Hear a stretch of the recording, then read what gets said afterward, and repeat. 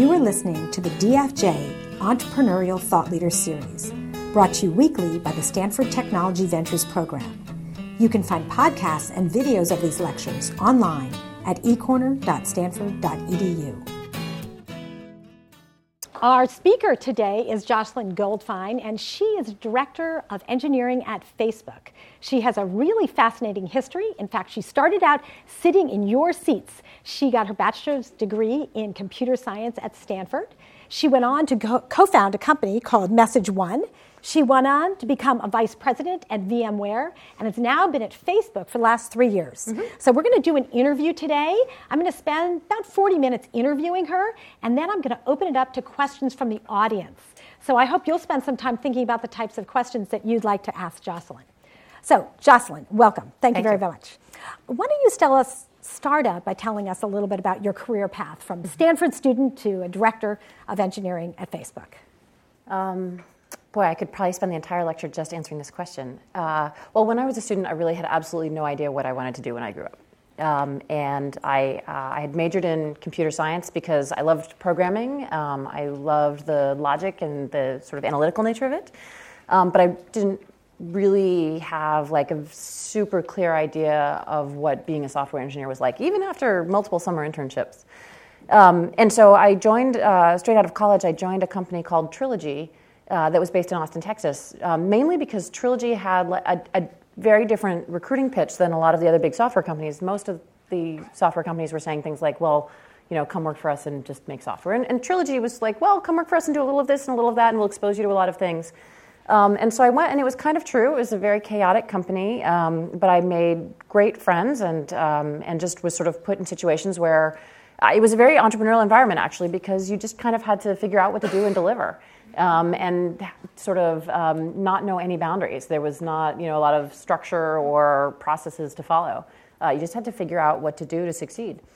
And I made great friends there, including 3 with whom I went on to co-found a startup, which was, again, I wrote code, I tested the code, I wrote documentation, I supported the customers, I deployed the software, I did everything. I hired people, I hired the front office manager, I stocked the fridge. So it was really terrific. And somewhere in there, I also started managing people. And I found that when I was managing engineers, it sort of finally plugged in for me that this was actually my right career path, because I've been always fascinated by people as well as by technology. I was actually a minor in symbolic systems. Terry Winograd was my advisor. I concentrated in HCI.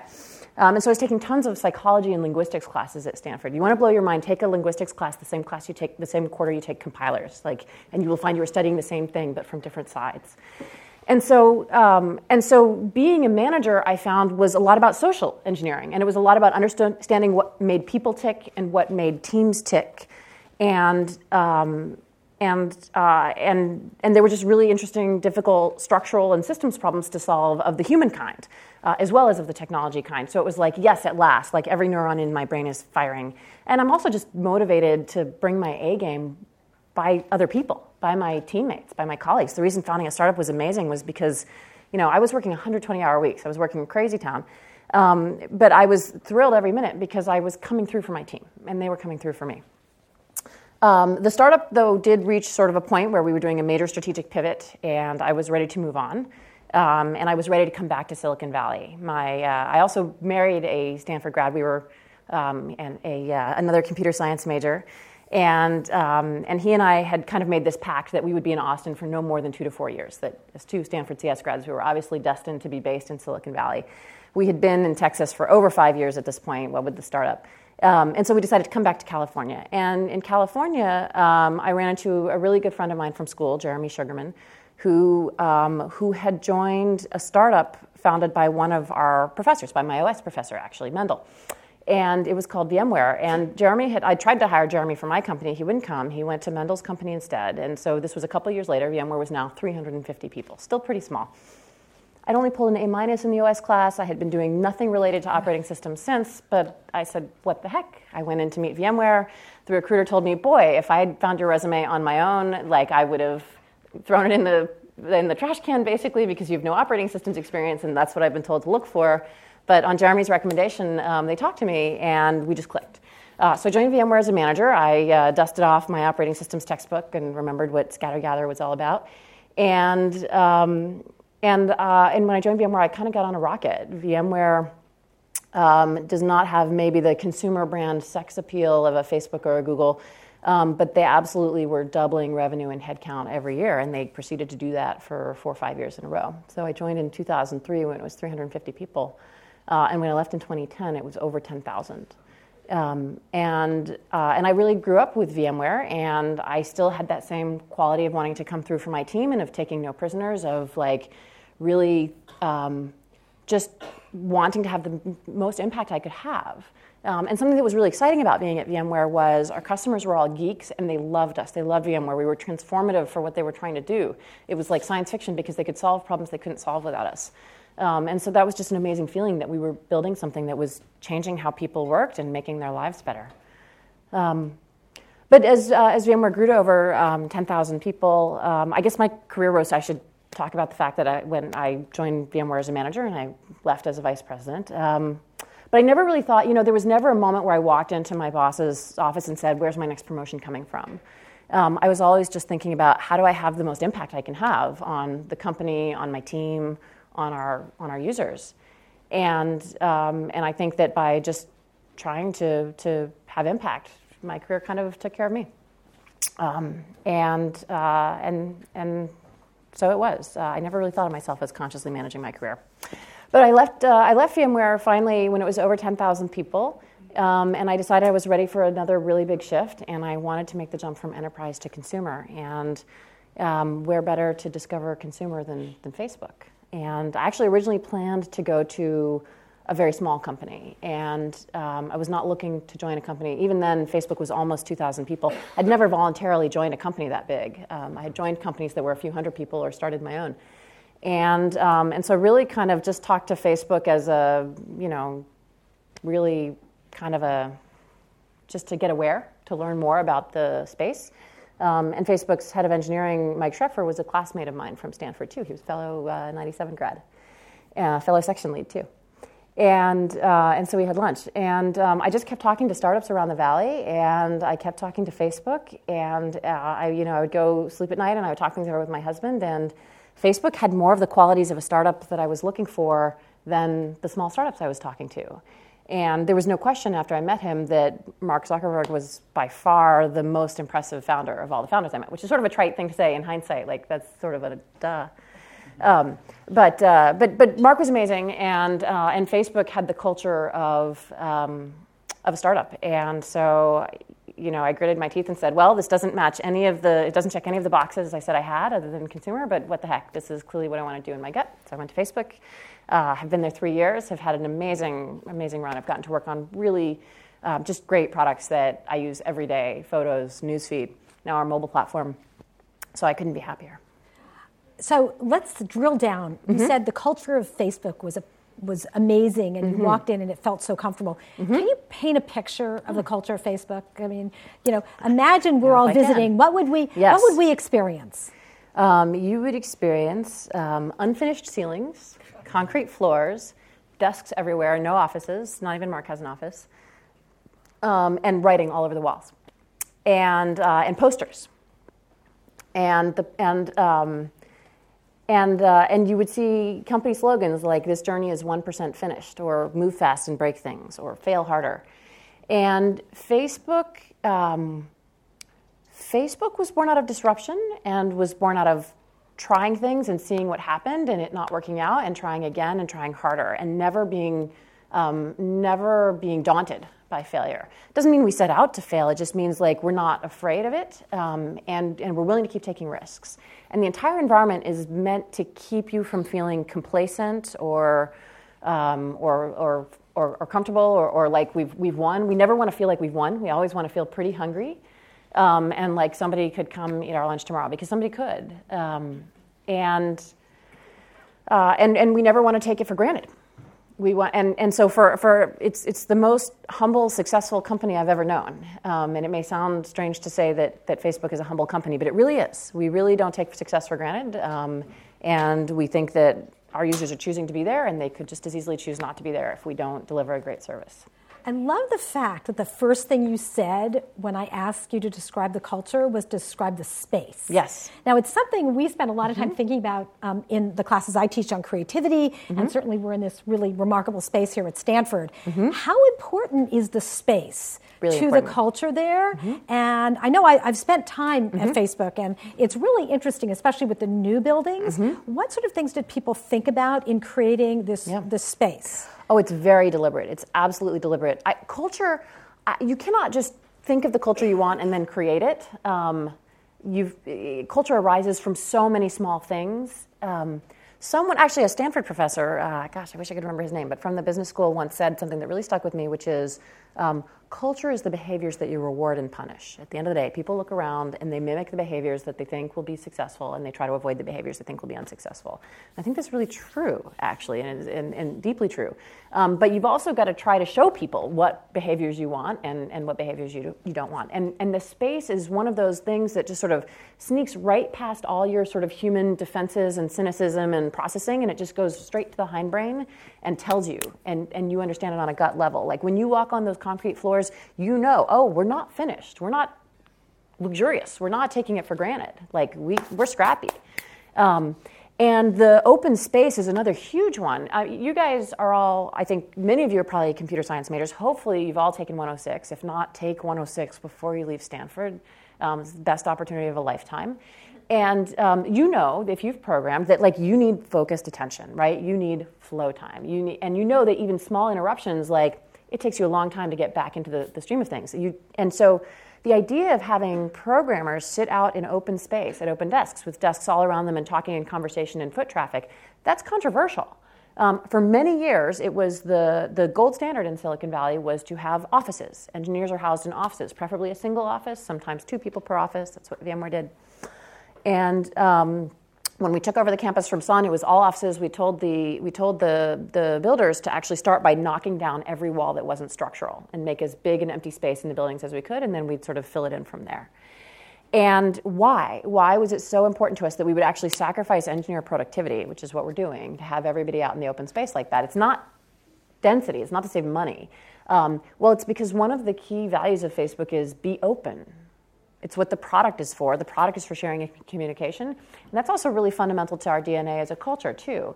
It's actually that we expect every individual to be informed and in the know about what's going on, and that empowers you to make good decisions. And so we sort of set the expectation that everything's out in the open. Everybody's plugged in. Everybody's aware of what's going on. And then we put headphones in the vending machines and try to create lots of private spaces where people can hide and give everybody a laptop and have a pretty loose work-from-home policy. So we do everything we can to mitigate the productivity impact of that openness, but ultimately every time we have to choose, we choose openness. So what is the onboarding process? I mean, somebody gets hired, yes, and you can't just plug anyone right into this type of culture. What happens to take a normal person off the street, plug them in, and they become a Facebook employee? We call it boot camp, literally. It is a 6-week onboarding program. And in boot camp, and everybody goes into it. I was a VP of engineering at VMware. I had not written code in 7 years. When I got to Facebook, they said, here's your desk, here's your laptop, here's your Unix account, and here's 5 bugs that are assigned to you to fix. And you spend your first 6 weeks at Facebook fixing bugs and implementing small features all over the site and attending lectures. You have a boot camp mentor who is a full-time software engineer whose job is to help you. They'll help you get code reviews. They'll help you figure out what tasks to work on. And at the end of the 6 weeks, they'll help you find a team. And I think that boot camp is such a good program for so many reasons. I actually give Facebook's introduction to culture for boot campers. And one of the many great things boot camp does is it builds empathy. Before you identify with a particular team, you identify with Facebook, and you fix code. And even if you walk in determined to do back-end services, we'll make you write some web code. We'll make you fix an issue on mobile. No matter what you're going to do, we're going to give you at least the tools to inspect, to investigate, to know about what's going on in other parts of the world. And it really sends the message we want to send, which is everything connects. All engineers are connected to one another. The Facebook employees is just another subset of the social graph. And so in boot camp, you hook up your social graph to your first set of coworkers, who then spread out to the four corners of engineering and give you connections in every part of the company. But you know a little bit of something about everything after boot camp, and that's an incredible asset for a new hire. So for 6 weeks, you were just doing boot camp. Mm-hmm. That's right.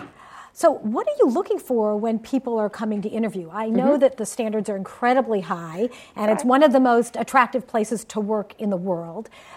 How important is technical skills as well as other things like creativity and being able to work on teams? You know, What are you looking for? The number one thing we're looking for in hiring a software engineer is the ability to write code, and is the ability to reason and to be analytical and to find mistakes and fix them quickly and to analyze the running time so that when you're later on building systems, you demonstrate that you have the potential to think about hard systems issues. If you are a new grad, frankly, that's the primary thing. Is that ability to write code. We also want to make sure that you're not a jerk. We definitely want people at Facebook who are nice, and we will reject people who have great coding skills just because they seem like they would be appalling to work with. But we want people who have enthusiasm, who have a fire in their belly, who are not going to take no for an answer. We want people who are not going to be afraid. We want people who are going to attack making software with gusto. And we are looking for creativity. So we've meddled with the interview process a lot. I've actually personally hacked on our interview process a lot. Another reason you find so much graffiti on the walls at Facebook, actually, we invite our employees to write on the walls, is because we want people to feel like if there's something at Facebook that you don't like or that you think should be different, pop open the hood. The cement is never dry. You can mess with it. You can change it. And I've messed with our interview process. And one of the things that I did is I noticed one thing that made engineers really successful at Facebook was when they had just really good intuition for what would be a good feature or a good product. We obviously have designers and product managers that we work with, but the way we work is so iterative. We try things, we test them, we try something else, we test them. And so the difference between a good intuition and just trying things and testing them, you might try 3 things or try 10 things, right, and save months. If you just have great intuition. And so we started consciously interviewing for that. And we won't hire you on intuition alone if you're not also a great coder. Or we might in product management, but we wouldn't in a software engineer. But it turns out to be something that distinguishes good from great software engineers. So we started interviewing for that. So obviously we all know about Sheryl Sandberg's book, Lean In. Yes. Okay? And I want to ask you, just between you and me, is Facebook culture designed to be supportive of women, really? I don't think it's designed in that way, but I think it is supportive to women. And I think that it's supportive to women because everything happens out in the open. Everybody is talking live. You see how decisions get made. There's no sort of secret back room. And so there's not a... what do I want to say? I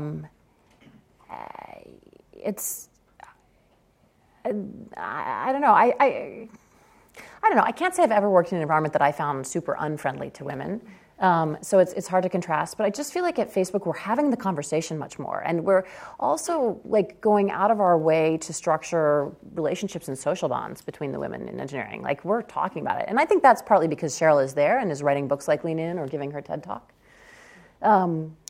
But we're vocal about it. We have a great community of technical women at Facebook who are sort of, and the range of opinions, span widely because women aren't all the same. This is one of the things. Men are always coming to me what should we do to make Facebook more friendly to women? I'm well, I'm devastated to tell you that women don't all want the same thing. We are not all and being friendly to women does not mean any one thing. But I think it is fundamentally a meritocratic environment. It's an environment where ideas win. It's an environment where code wins arguments. And yeah, I found it an extremely great. But probably the best thing about it just is the fact that we are so open about having this conversation, and it's so welcome to talk about it. Whereas I think it was a little bit, it's just kind of taboo in a lot of places. You don't talk about it. If you bring it up, you're a whiner, right? And at Facebook, we talk about everything. So have you personally made any choices that have allowed you to have a very intense professional career and also to have a family? Have I made choices? Well, how about, has your family made choices? Have you? Well, I think the best choice I made by far, I didn't even know I was making, and that was who I married. I mentioned I married a fellow alum, and my husband has been incredibly supportive of my career, and after we had our second child, he actually made the decision to be a stay-at-home dad. And the fact that he is home with our kids really does enable, it brings a balance to our lives, and it allows me to hit it that much harder in the office, in the workplace. But I think another choice I made, coming back from Texas to California when we did, part of the reasoning for that was because we were also starting to think about having kids. And I thought, if we have kids, I want to be near my mom. And my mom happens to be here in Palo Alto. And so in some ways, it's just dumb luck that I have, that I happen to marry a guy who is going to be willing to be a full-time parent, that I happen to have my mom living in a location that was like the best place in the world for my career to be. So I do feel like I won the lottery multiple times, let me be clear. But that support that I've had from my mom, from my husband, definitely, women make it work. I know a woman who's also a VP of engineering at VMware who's a single mom of 3 in Cambridge, Massachusetts, and I'm in awe of her. But I think that my path has definitely been easier because of the support I've had. So is there other advice you would give to young people who are looking ahead? I mean, this is often a discussion I have with my students. Yeah. They're really struggling to figure out how to have it all. Yes. How do I end up having a challenging career, wonderful friendships, have a family? It all feels like these are full-time jobs. Yeah, I will tell you what I did. I think I did luck out in who I married, but I think you should absolutely be looking to marry someone who's supportive of your career, who believes in your career, and who is going to be supportive of the home life, because it does take 2 people. I think you should hate housework. I hate housework, actually, and I can't tell you the number of, and I seriously. And you are a computer science major from Stanford. Your earning power is incredible. An hour of your time is so valuable. You can pay someone to do the dishes and the laundry. We do not, because my husband is psycho and doesn't want help in the house, and so he does the dishes and laundry. But that's the deal. I would pay someone to do it if it were my job. So I can't say how many women I know who share my husband's view that they don't want household help, and I think that why the things in my life, I love my job. You should pursue work that you love, that you're passionate about, because otherwise it's not worth it as a trade-off. And you should have a family if you're excited about having a family, and those things that you should be passionate about. And then you should just ruthlessly eliminate from your life time spent on things that you're not passionate about. Whether that's I've always chosen to live close to work, so I have the shortest possible commute. Time in the car is dead time, and I outsource housework. If my husband didn't want to be doing the housework, I would be paying someone to do it. I just think that if you want all the great stuff, then be ruthless about not wasting your time on stuff that doesn't matter, and housework really doesn't matter.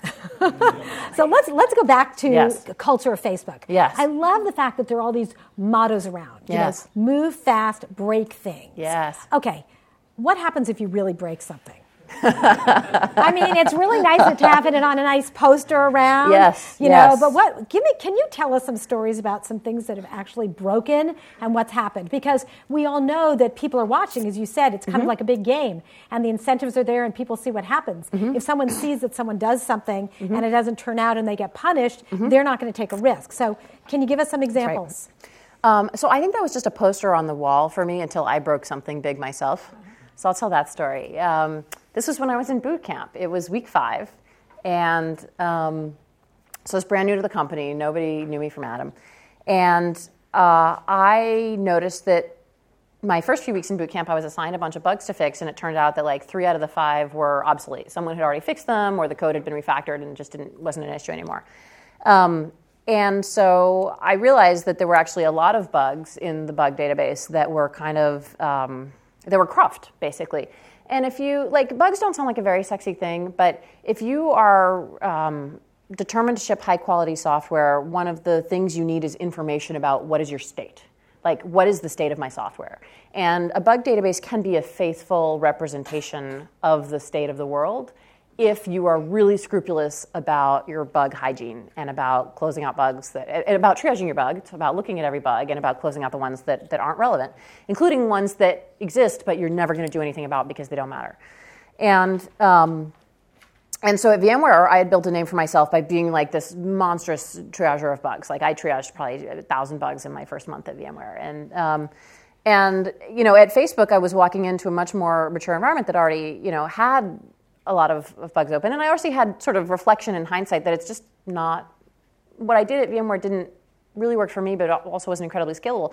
And so I wanted to try something new. I wanted to try automating bug triage in a way, and writing a script that would essentially, if a bug had been untouched for 3 months, at Facebook things move so fast. If something's been untouched for 3 months, it's a pretty good sign that it's irrelevant.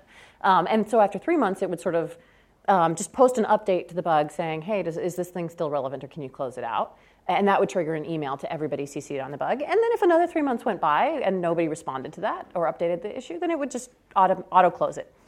So I was building this, I called it the Task Reaper, and I was writing this script and I was testing it.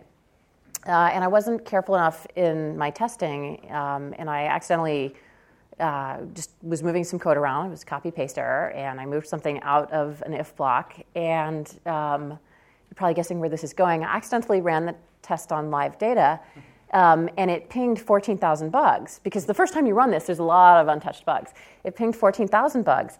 And that means it generated email to everybody on the CC list of all 14,000 bugs, which meant I basically launched a denial of service attack on our email infrastructure.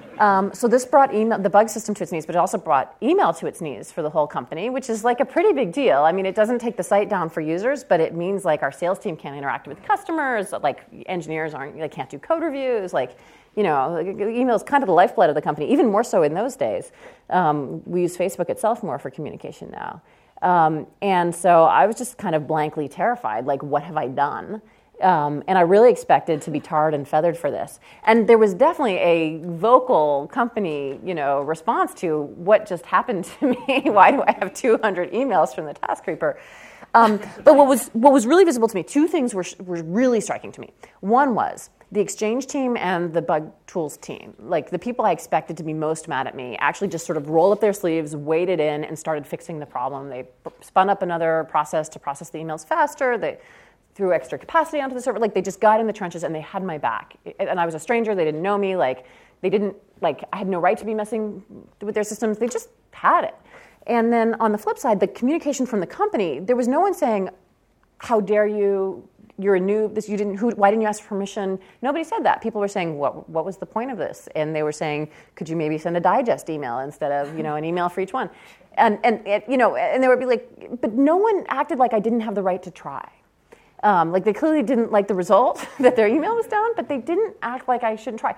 And it was like a light bulb went on in my head. I realized, oh my God, this is what lets this company still innovate, even when it's already, at that time it had just passed 500 million monthly users. And if any company, it was just successful. I'm like, why does Facebook still have appetite to mess with this thing that is so successful? Why do we launch complete redesigns of the homepage when the homepage is already the most trafficked piece of property on the web?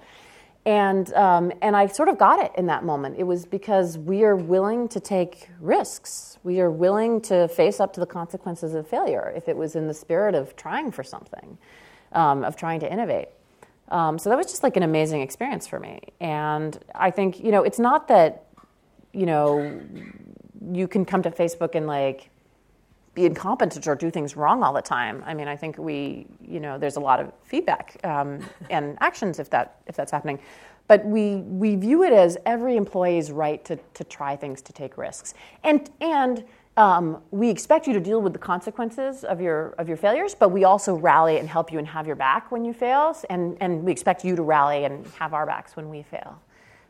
So it was kind of a magical introduction to the company. How long had you been there when this happened? 5 weeks. 5 weeks. Okay, great. Thank you. So I guess you've now had opportunities for other people who work for you to make similar sorts of errors. Yes.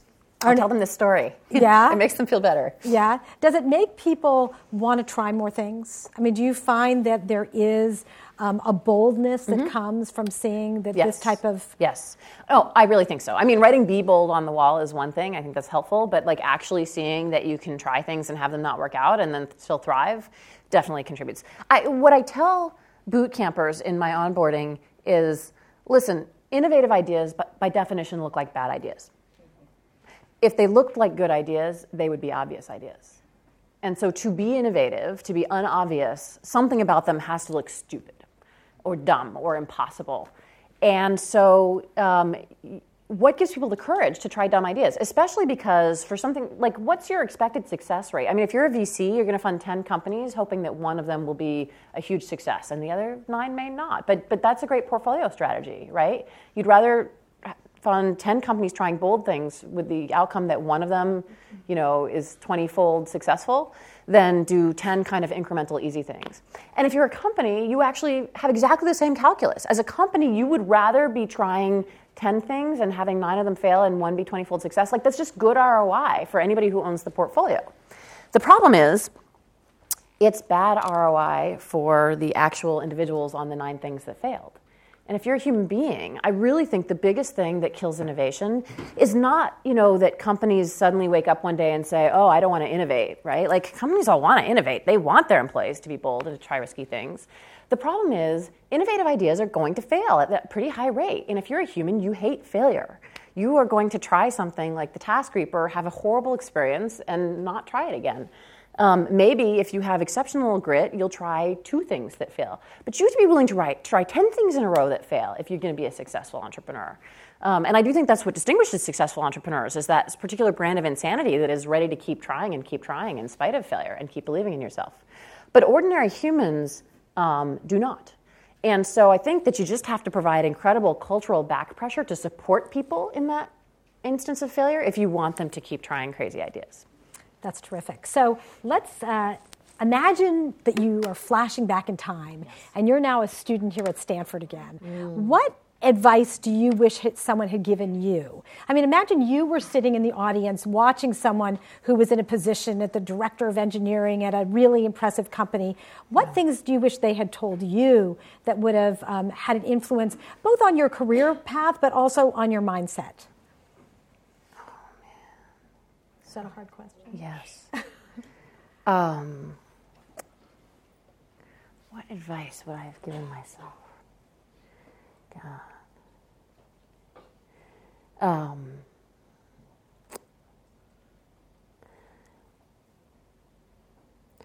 I think that, you hear this all the time, but be brave. Like, the world is your oyster. Like, you really don't have any bad choices right now. You cannot go wrong. Now's the time in your life to take a lot of risks. I think that I would have said, I wouldn't have listened, but I would have said, don't worry about what you're going to be when you grow up. Just be, and it will come and find you.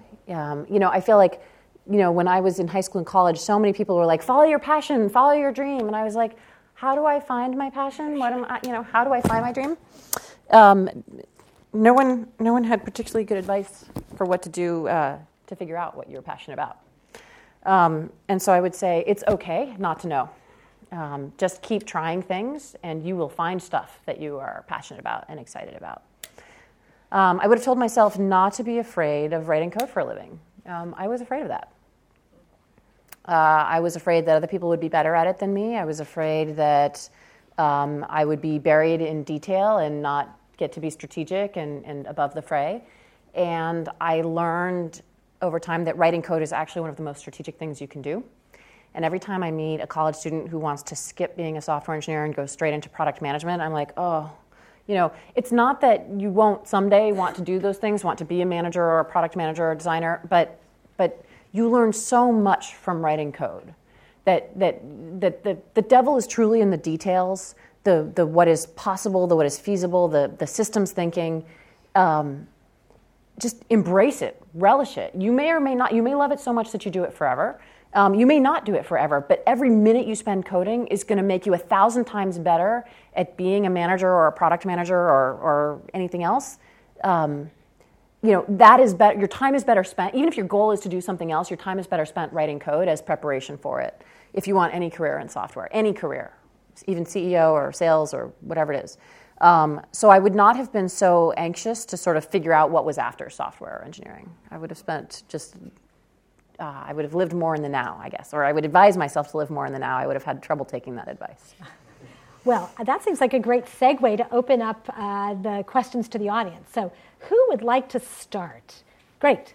So I definitely like what you said about Facebook being flexible and kind of adaptable to handling failure and encouraging innovation. But where do you guys really draw the line between, when, okay, great job, you're doing bold things, you're making some mistakes, but that's fine, versus like, this is terrible, like you need to stop doing this. Like how do you guys distinguish between those? Because it's definitely a gray area from my perspective.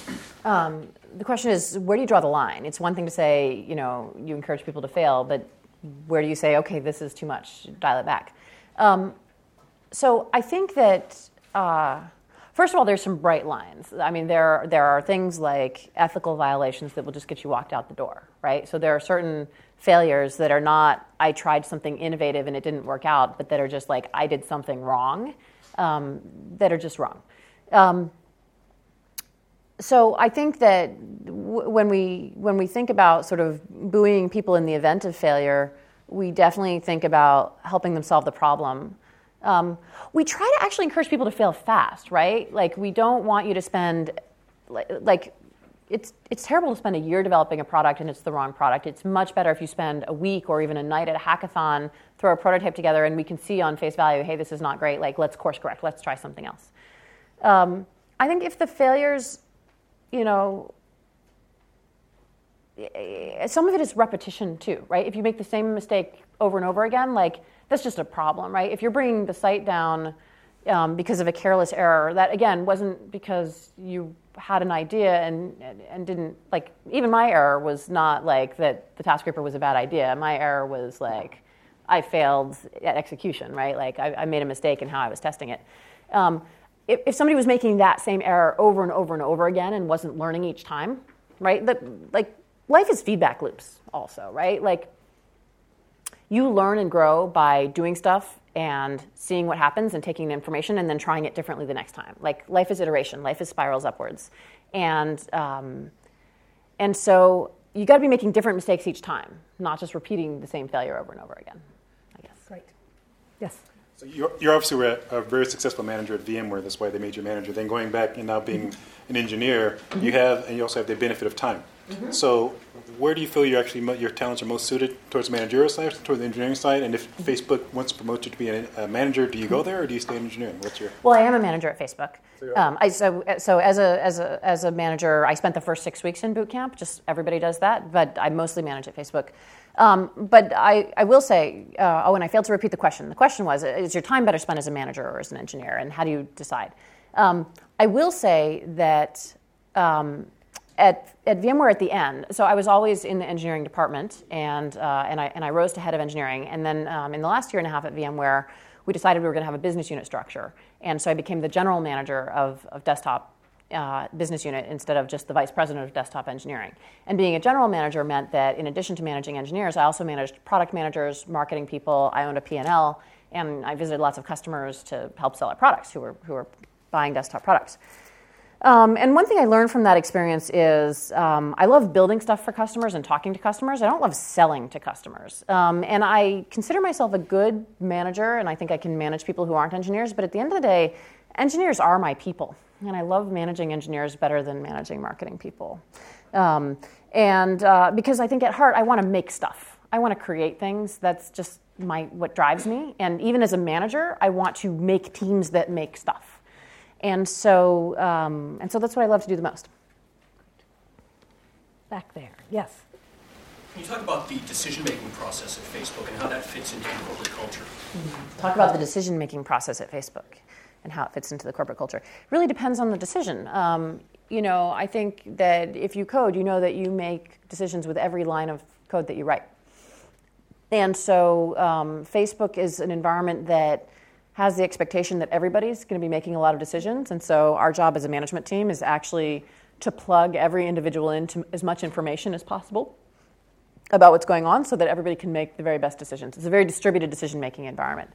And Facebook takes that a little bit, that sounds like pretty good. That sounds mom and apple pie, right? But Facebook takes it a little bit to an extreme in the sense of we've worked very, very hard to avoid to give teams, small teams, a lot of autonomy to pursue their own destiny. And so we've kind of eliminated a few of the checks and balances that are more standard at other software companies. So you generally don't go to other teams. Like, as you get larger, more teams have a stake in what you're doing, but you generally don't go to other teams and ask their permission. You generally build stuff and test it. And then if that manifests as problems for someone else, then you work it out and fix it.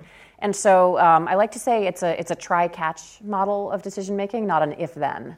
And so that has, for the most part, served us very, very well because it means that just people operate a lot faster. We move a lot faster. And even if we're heading in the wrong direction, we figure that out and course correct faster. Can I just ask you, how involved is a senior management like Mark in decisions that are very granular? We know of companies that have a tremendous amount of tops-down control. If a button gets changed its color, the most senior person is looking and saying, "I'd rather have it blue than yellow." How involved is Mark in all of those decisions? Mark will definitely give you advice about pixels. And when I say advice, I mean make decisions. So Mark has organized the company so he can spend the bulk of his time on product and product strategy, and he has very able lieutenants that allow him to do that. And he basically has set up his calendar so that each day of the week has a theme, and the theme is one of the departments. So one day might be mobile, one day might be platform, one day might be whatever. And then there will be a block of 4 hours, and just teams rotate through that block and just present stuff to him and talk stuff through with him. And it's amazing because he's probably the most gifted product thinker in the company and maybe in the Valley, maybe in the world. That's probably stretching it, but certainly in our space. So like having a half an hour of his time is just like amazing. But you do have to learn. Because he can operate at so many layers of abstraction at once. Like sometimes, he will say like, yeah, that's not going to work. I think we should try it this way. And you have to kind of unpack and figure out, like, is it your CEO? Is he wearing his CEO hat when he's giving you that feedback, and that's because of strategy and how you're going to impinge on some other part of the product? Or is he wearing his designer hat or his PM hat, which is about how users are going to receive the feature or how it looks? And he will jump between those layers of abstraction, and you just have to try to follow him. I mean, and just make the most of it, make the most of every second of his time that you get. So yes, he will be very involved, and he has structured his time to be involved. But he can only pay attention to so many things at a time too. And so if he's not paying attention, like he doesn't expect you to sit around and wait for him. He expects you to run forward actually while he's not looking. And if he sort of comes back to you a month later and finds that you haven't moved from where he left you, he'll be pretty disappointed. Great. More questions back there. Thanks. I think Facebook's culture of kind of move fast and break things is really admirable, but at the same time, I think for the average user, Facebook hasn't really changed that much in the past few years. It's photos, it's chat, it's status. So I'm wondering how much the kind of culture of building things is focused around building new things at Facebook versus changing and improving what's already there. That's a good question. The question is, move fast and break things is admirable, but it seems like Facebook hasn't actually changed that much in the last couple of years. So how much is it incremental versus sort of big, new, disruptive things? We certainly feel like we've changed a lot in the last few years. I definitely think we've have sort of drastically improved on things like photos and messaging, and we've tried in a lot of ways to drastically improve. We've tried 2 new UIs for the newsfeed, which is one of the bolder things that we do because changing the homepage always makes people mad. Actually, one of the biggest places where we've innovated a lot is in our mobile technology stack and how we're delivering mobile products. And I think actually I don't know if you've had a chance to try it yet because it only runs on a few Android phones so far, but we delivered a product called Facebook Home, which is a really social take on the phone experience, and it sort of takes the phone and it turns it on its head and puts humans at the center of the phone experience, and tasks makes them more secondary. And I think we feel like that was pretty innovative, and is still very much 1.0 and has a lot of work that needs to be done. But I think we feel like we tried something big there, and we feel good about it. So, I do think it's a good question because we have got to always sort of push to do some of both, right? We are serving 1 billion users, and so, on the one hand, we don't want to neglect them. We want to keep and we don't want to take anything for granted. We don't want to feel like, okay, we can ignore photos now. We've been there and done that, because, photos upstart could come out of nowhere and eat our lunch if we're not kind of constantly striving to make the photos experience better. So I don't know. Yeah, I think we just try to do both. Great. Another question? Yes. So what are the next big things in mobile? If you just talked about What are the next big things in mobile? Well, Facebook Home, I think, will be the next big thing. We haven't yet done it. We've shipped the first iteration, and from here we have to iterate until it's really awesome. The other interesting thing about mobile is that mobile growth's enormous. A lot of it is happening in the developing world. And so users are flooding onto smartphones. In the next 3 years, we're going to have orders of magnitude more smartphone users than we've had in the past. But the interesting thing is the smartphone that those folks in Latin America and Asia and Africa, the smartphone they're going to be using is going to be a gingerbread phone. It's like a 3-year-old version of Android. And so I actually think the race there is not who can do like the snazziest, richest, craziest feature on mobile. It's actually who can deliver the most streamlined, speedy, lightweight, light touch, smooth experience on a very low-end, low-power device. And you got to be like in this country, data is basically. You pay for your data plan, but then once you've paid for your plan, you don't think hard about how much data you're using. When you pay by the minute, when data is as large a part of the spend as it is in parts of the developing world, you're pretty if we do overfetching in the news feed in the U.S., it just doesn't matter too much. Like we send a few extra stories so that your feed loads faster. It's slightly suboptimal. You don't really care. If that happens in Africa, we're costing our users money when we send too much data.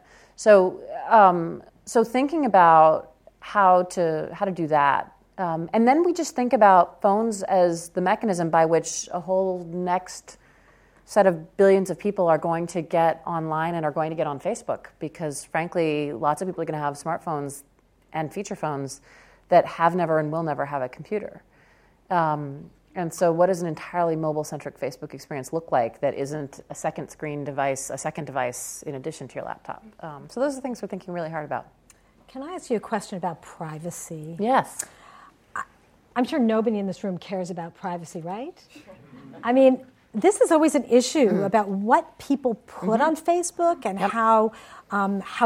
who gets to see it and how that information gets used. I think a lot of people, I've had many, many conversations with people who were extremely conflicted because they so want to have this social experience. They're drawn to it. And then they're also afraid of it. Yes. They're afraid about when I put something out there that feels really personal, who's going to see it? How is someone going to monetize that? Yes. Can it be reshared? Exactly. Beyond what I want it. Yep. I think I don't want to say that's, I think it's really hard. I think there are no textbook answers. I actually think it's one of the most fascinating product challenges that Facebook has. And I think most other companies have not bellied up to that challenge fundamentally, right? Most of the products that we think of as social networking, like a Twitter or a Pinterest or even an Instagram, have an all public model. There is no privacy model. You go in knowing that whatever you put on there is public for all to see. And I think Facebook is different in that we are trying to create a private or a semi-private sharing model where you can control the audience. And that's like a really difficult thing to do. And it's very hard to hit the sweet spot between what will people understand, what's usable, what's easy. Every time we sort of try to dial up and give lots of privacy settings, we find ourselves in this quagmire where we've given users controls that they don't want or can't use or that paralyze them. And so I think that it's just a space where we need to continue to innovate. And I think, others have tried innovating the space, I think, and have figured out that, it's not that Facebook is dumb or ill-intentioned. It's actually that this is really hard. This is one of, a very sort of fundamental hard design problem. How to help people understand the difference between audience and distribution, how to help people understand who sees what. And I think we've just got to keep trying. And I think to the extent we are successful, we create value for our users that they will see in the world. I will say I think sometimes it's overblown. We do surveys, like a very large proportion of our users use the privacy settings. The idea that somehow like the unwashed masses just don't know how to use Facebook and don't know how to use the privacy controls, that's actually meaningfully not true. Like, how many of you in here have never changed the privacy defaults on Facebook? Right. All right. So that was like one person. So how many have changed the privacy defaults on Facebook? All right. Like, how many of you have never used Facebook? Okay. 1, 2, 3. All right. That's good. I'm counting. So I think there's your answer, right? Like, I think actually people are quite savvy. They do care very much about privacy, and that means it's one of the most important features that we have, and it's one of the most important products that we have. And it's something where I think we're just not done innovating. But it's, it's not that we aren't trying. It's that it's hard. Great. Back there. So how has the culture evolved or changed post-IPO? The question is, how has Facebook's culture changed since the IPO? And the answer, I think, surprisingly, is that it has not very much. This is actually my third IPO. The company I worked for in Texas went IPO. VMware, of course, went IPO while I was there, sort of twice, actually. And now Facebook. And I think the difference, and the IPO caused real change at those earlier two companies, and not so much at Facebook. I think part of it is that Facebook was simply larger and more mature. I think Facebook's really pretty unique in how long we waited to go public. And so we were pretty gelled as a culture, as an organization, as an executive team. I think that, honestly, there had been, because of that long wait, there had also been a number of opportunities for employees to sell equity on the private equity market. And so there were a set of people who already had great wealth from Facebook equity. And so it wasn't like sort of overnight people started phoning it in. I also think actually we have optimized for hiring people who, are not there for the paycheck. I mean, it's a company that handsomely compensates people, but we're trying to hire people who really care about what they're building and who are at Facebook for the opportunity to touch 1 billion people and to make stuff for them. And we get to keep doing that. And that hasn't changed. I want to say the milestone of hitting 1 billion users actually got as big or bigger hoopla than the IPO itself. So I think we were really worried about that, and actually it's been kind of not that big a deal. Right. Yes. So Facebook's engineering is very centered in Silicon Valley, especially compared to other companies that have local engineering centers around the world. So what's Facebook's approach to kind of Silicon Valley or central engineering versus having local development centers around the world, especially regarding proliferation of Facebook's culture, which is a strong component? What's Facebook's question is, what's Facebook's approach to regional development centers? We're very Silicon Valley centric, especially in contrast to other tech companies. This is true. We have only 3 other engineering offices outside of the Bay Area, one in Seattle, one in New York, and one in London. The New York and London ones are pretty new. And we are looking to grow those, all 4 of those sites. But I would definitely say that we would rather have a few large sites than many small sites. It is very clear to us that working across long distances, geographic distances, is just hard. Because making software is fundamentally a team sport. There is no software of significance ever that has been built by a single person acting alone. Facebook itself, Mark enlisted his roommates within a week, right? And so and this is one of the areas in which college will kind of mislead you, actually, because you're taking a lot of these CS classes where it's actually cheating to get help from somebody else, and then in real life, what we expect you to do is get help from other people. And it's really hard to collaborate with someone who you can't look in the eye to resolve a dispute or just a miscommunication. And it is really, really hard to communicate with someone who is in a distant time zone from you, where your overlapping hours of awakeness are not that many. So Seattle was our first remote office, and we deliberately, it's the training wheels of remote offices, all right? It's like exact same time zone, and it's like a 2-hour flight, so you can get up there for a day trip if you have to. And that's our strategy is basically to go slow, to travel a lot between offices, to throw lots of money at all the parts you can throw money at, like having really good VC equipment that's readily available. But we just want to see it be super successful first in the places we're at, What we don't ever want to do is have an office in a region for the sake of saving money. We will just never hire an engineer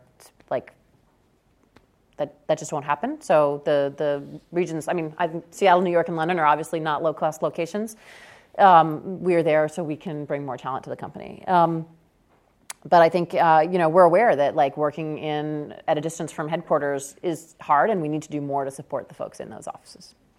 Is it important to have offices in other places for just regional specialization so that you understand your customers in different parts of the world? Or do you find that you can develop a product? I feel like I should say yes to that, but honestly, no. We actually did throw a few engineers into Japan. We found Japan a really hard market to crack, and people just were using their phones in very different ways and wanted to use social networks in very different ways. And so we did establish a small Japanese engineering team and product team around really cracking into Japan.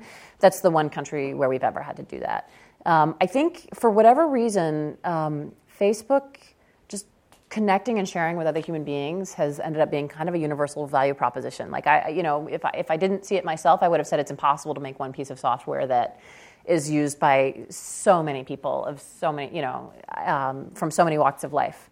But no, we have not needed to sort of physically visit every region of the world to develop product for the whole world. Great. Another question? Yes. The early stage measures of success of Facebook were quantified as number of users. You as head of R&D at Facebook, how do you do a deeper quantification of the success of Facebook? How do we measure success? This is an excellent, excellent question.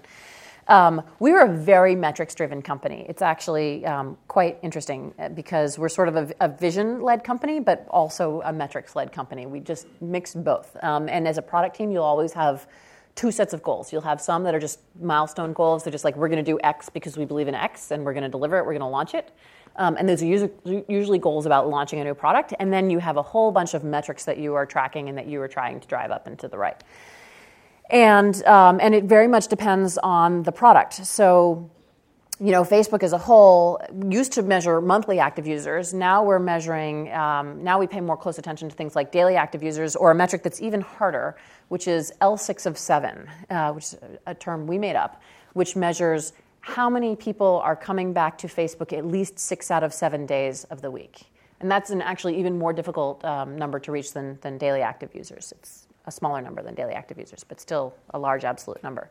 And then it breaks up team by team. So the photos team will have goals. We've had different types of goals. We've had goals around volume of photo tags or volume of photos. We have goals around the number of people, participation rate, the number of daily active or weekly active people uploading photos per uploaders. Messaging similarly has goals along those lines, participation rate. We're probably more interested in reaching spread than volume per user. I'm more interested in 40 people uploading a photo each than I am in one person uploading 40 photos. But it differs at different points in time. Newsfeed, we spend a lot of time thinking about clicks, likes, and comments as measures of engagement. And we also measure time spent. That's a big one for us. On mobile, we're looking at more quality measures. We're looking at things like crash rate, memory consumption, star ratings in the Play Store and the App Store. And but I will say that a lot of the time when it comes back to decision-making about product features, we're very often more metrics-led than I think outsiders realize. A lot of the times when we're trying to decide to go one way or another and you sort of sit out there and scratch your head and go, Facebook, why did you do that? It's because we tested both options on our users and we figured out which one drove the metrics up more. And we have this very interesting philosophical debate inside Facebook often, which is how do we know we're really doing the right thing for users? And I think that one thing we do deeply believe is that ultimately we can't be too didactic. We have to be a little humble about how people use to choose the site. And if people use the site to share funny cat videos, then it's not quite our place to sit in judgment on that and to decide that that's bad, but baby announcements are good, or definitely probably people in this room people would say baby announcements are bad and funny cat videos are good. College students maybe have different values, but I think that at the end of the day, we look ourselves in the eyes and say more people spending more time on the site means we're creating more value for our users. And if we're not doing that, then we're failing our users. And if we are doing that, then we're probably doing right by them.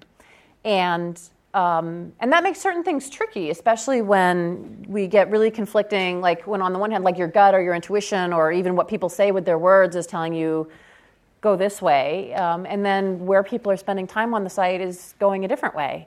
And I think you've got to kind of let go of your ego and say the users actually are not children. They're operating in their own best interests. And if what we were doing was sort of really bad or is like a guilty pleasure in sucking them in, like that doesn't retain users over time, right? Like, if you create an addictive experience that really sucks a lot of time out of people, but it's ultimately like bad for them, they'll leave. They won't stay with you. Like I really think people are adults. And so I think, if we were out to sort of, create experiences, when we create experiences that are bad for our users, it's very visible. They stop coming back. They spend less time. They leave. And so, we really, I think we really have every incentive in the world to just deliver a lot of value to our users. And at the end of the day, the fact that we can measure it, the fact that we can see, hey, I shipped this feature or I fixed these crashes and now users are able to spend more time. Like you get that it's like a hit. It's like you did something great for them, and you can see it in the numbers. I'm sure you'll agree that this was absolutely fascinating. Please join me in thanking Jocelyn.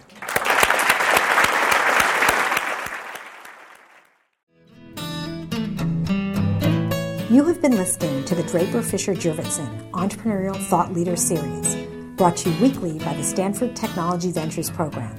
You can find additional podcasts and videos of these lectures online at ecorner.stanford.edu.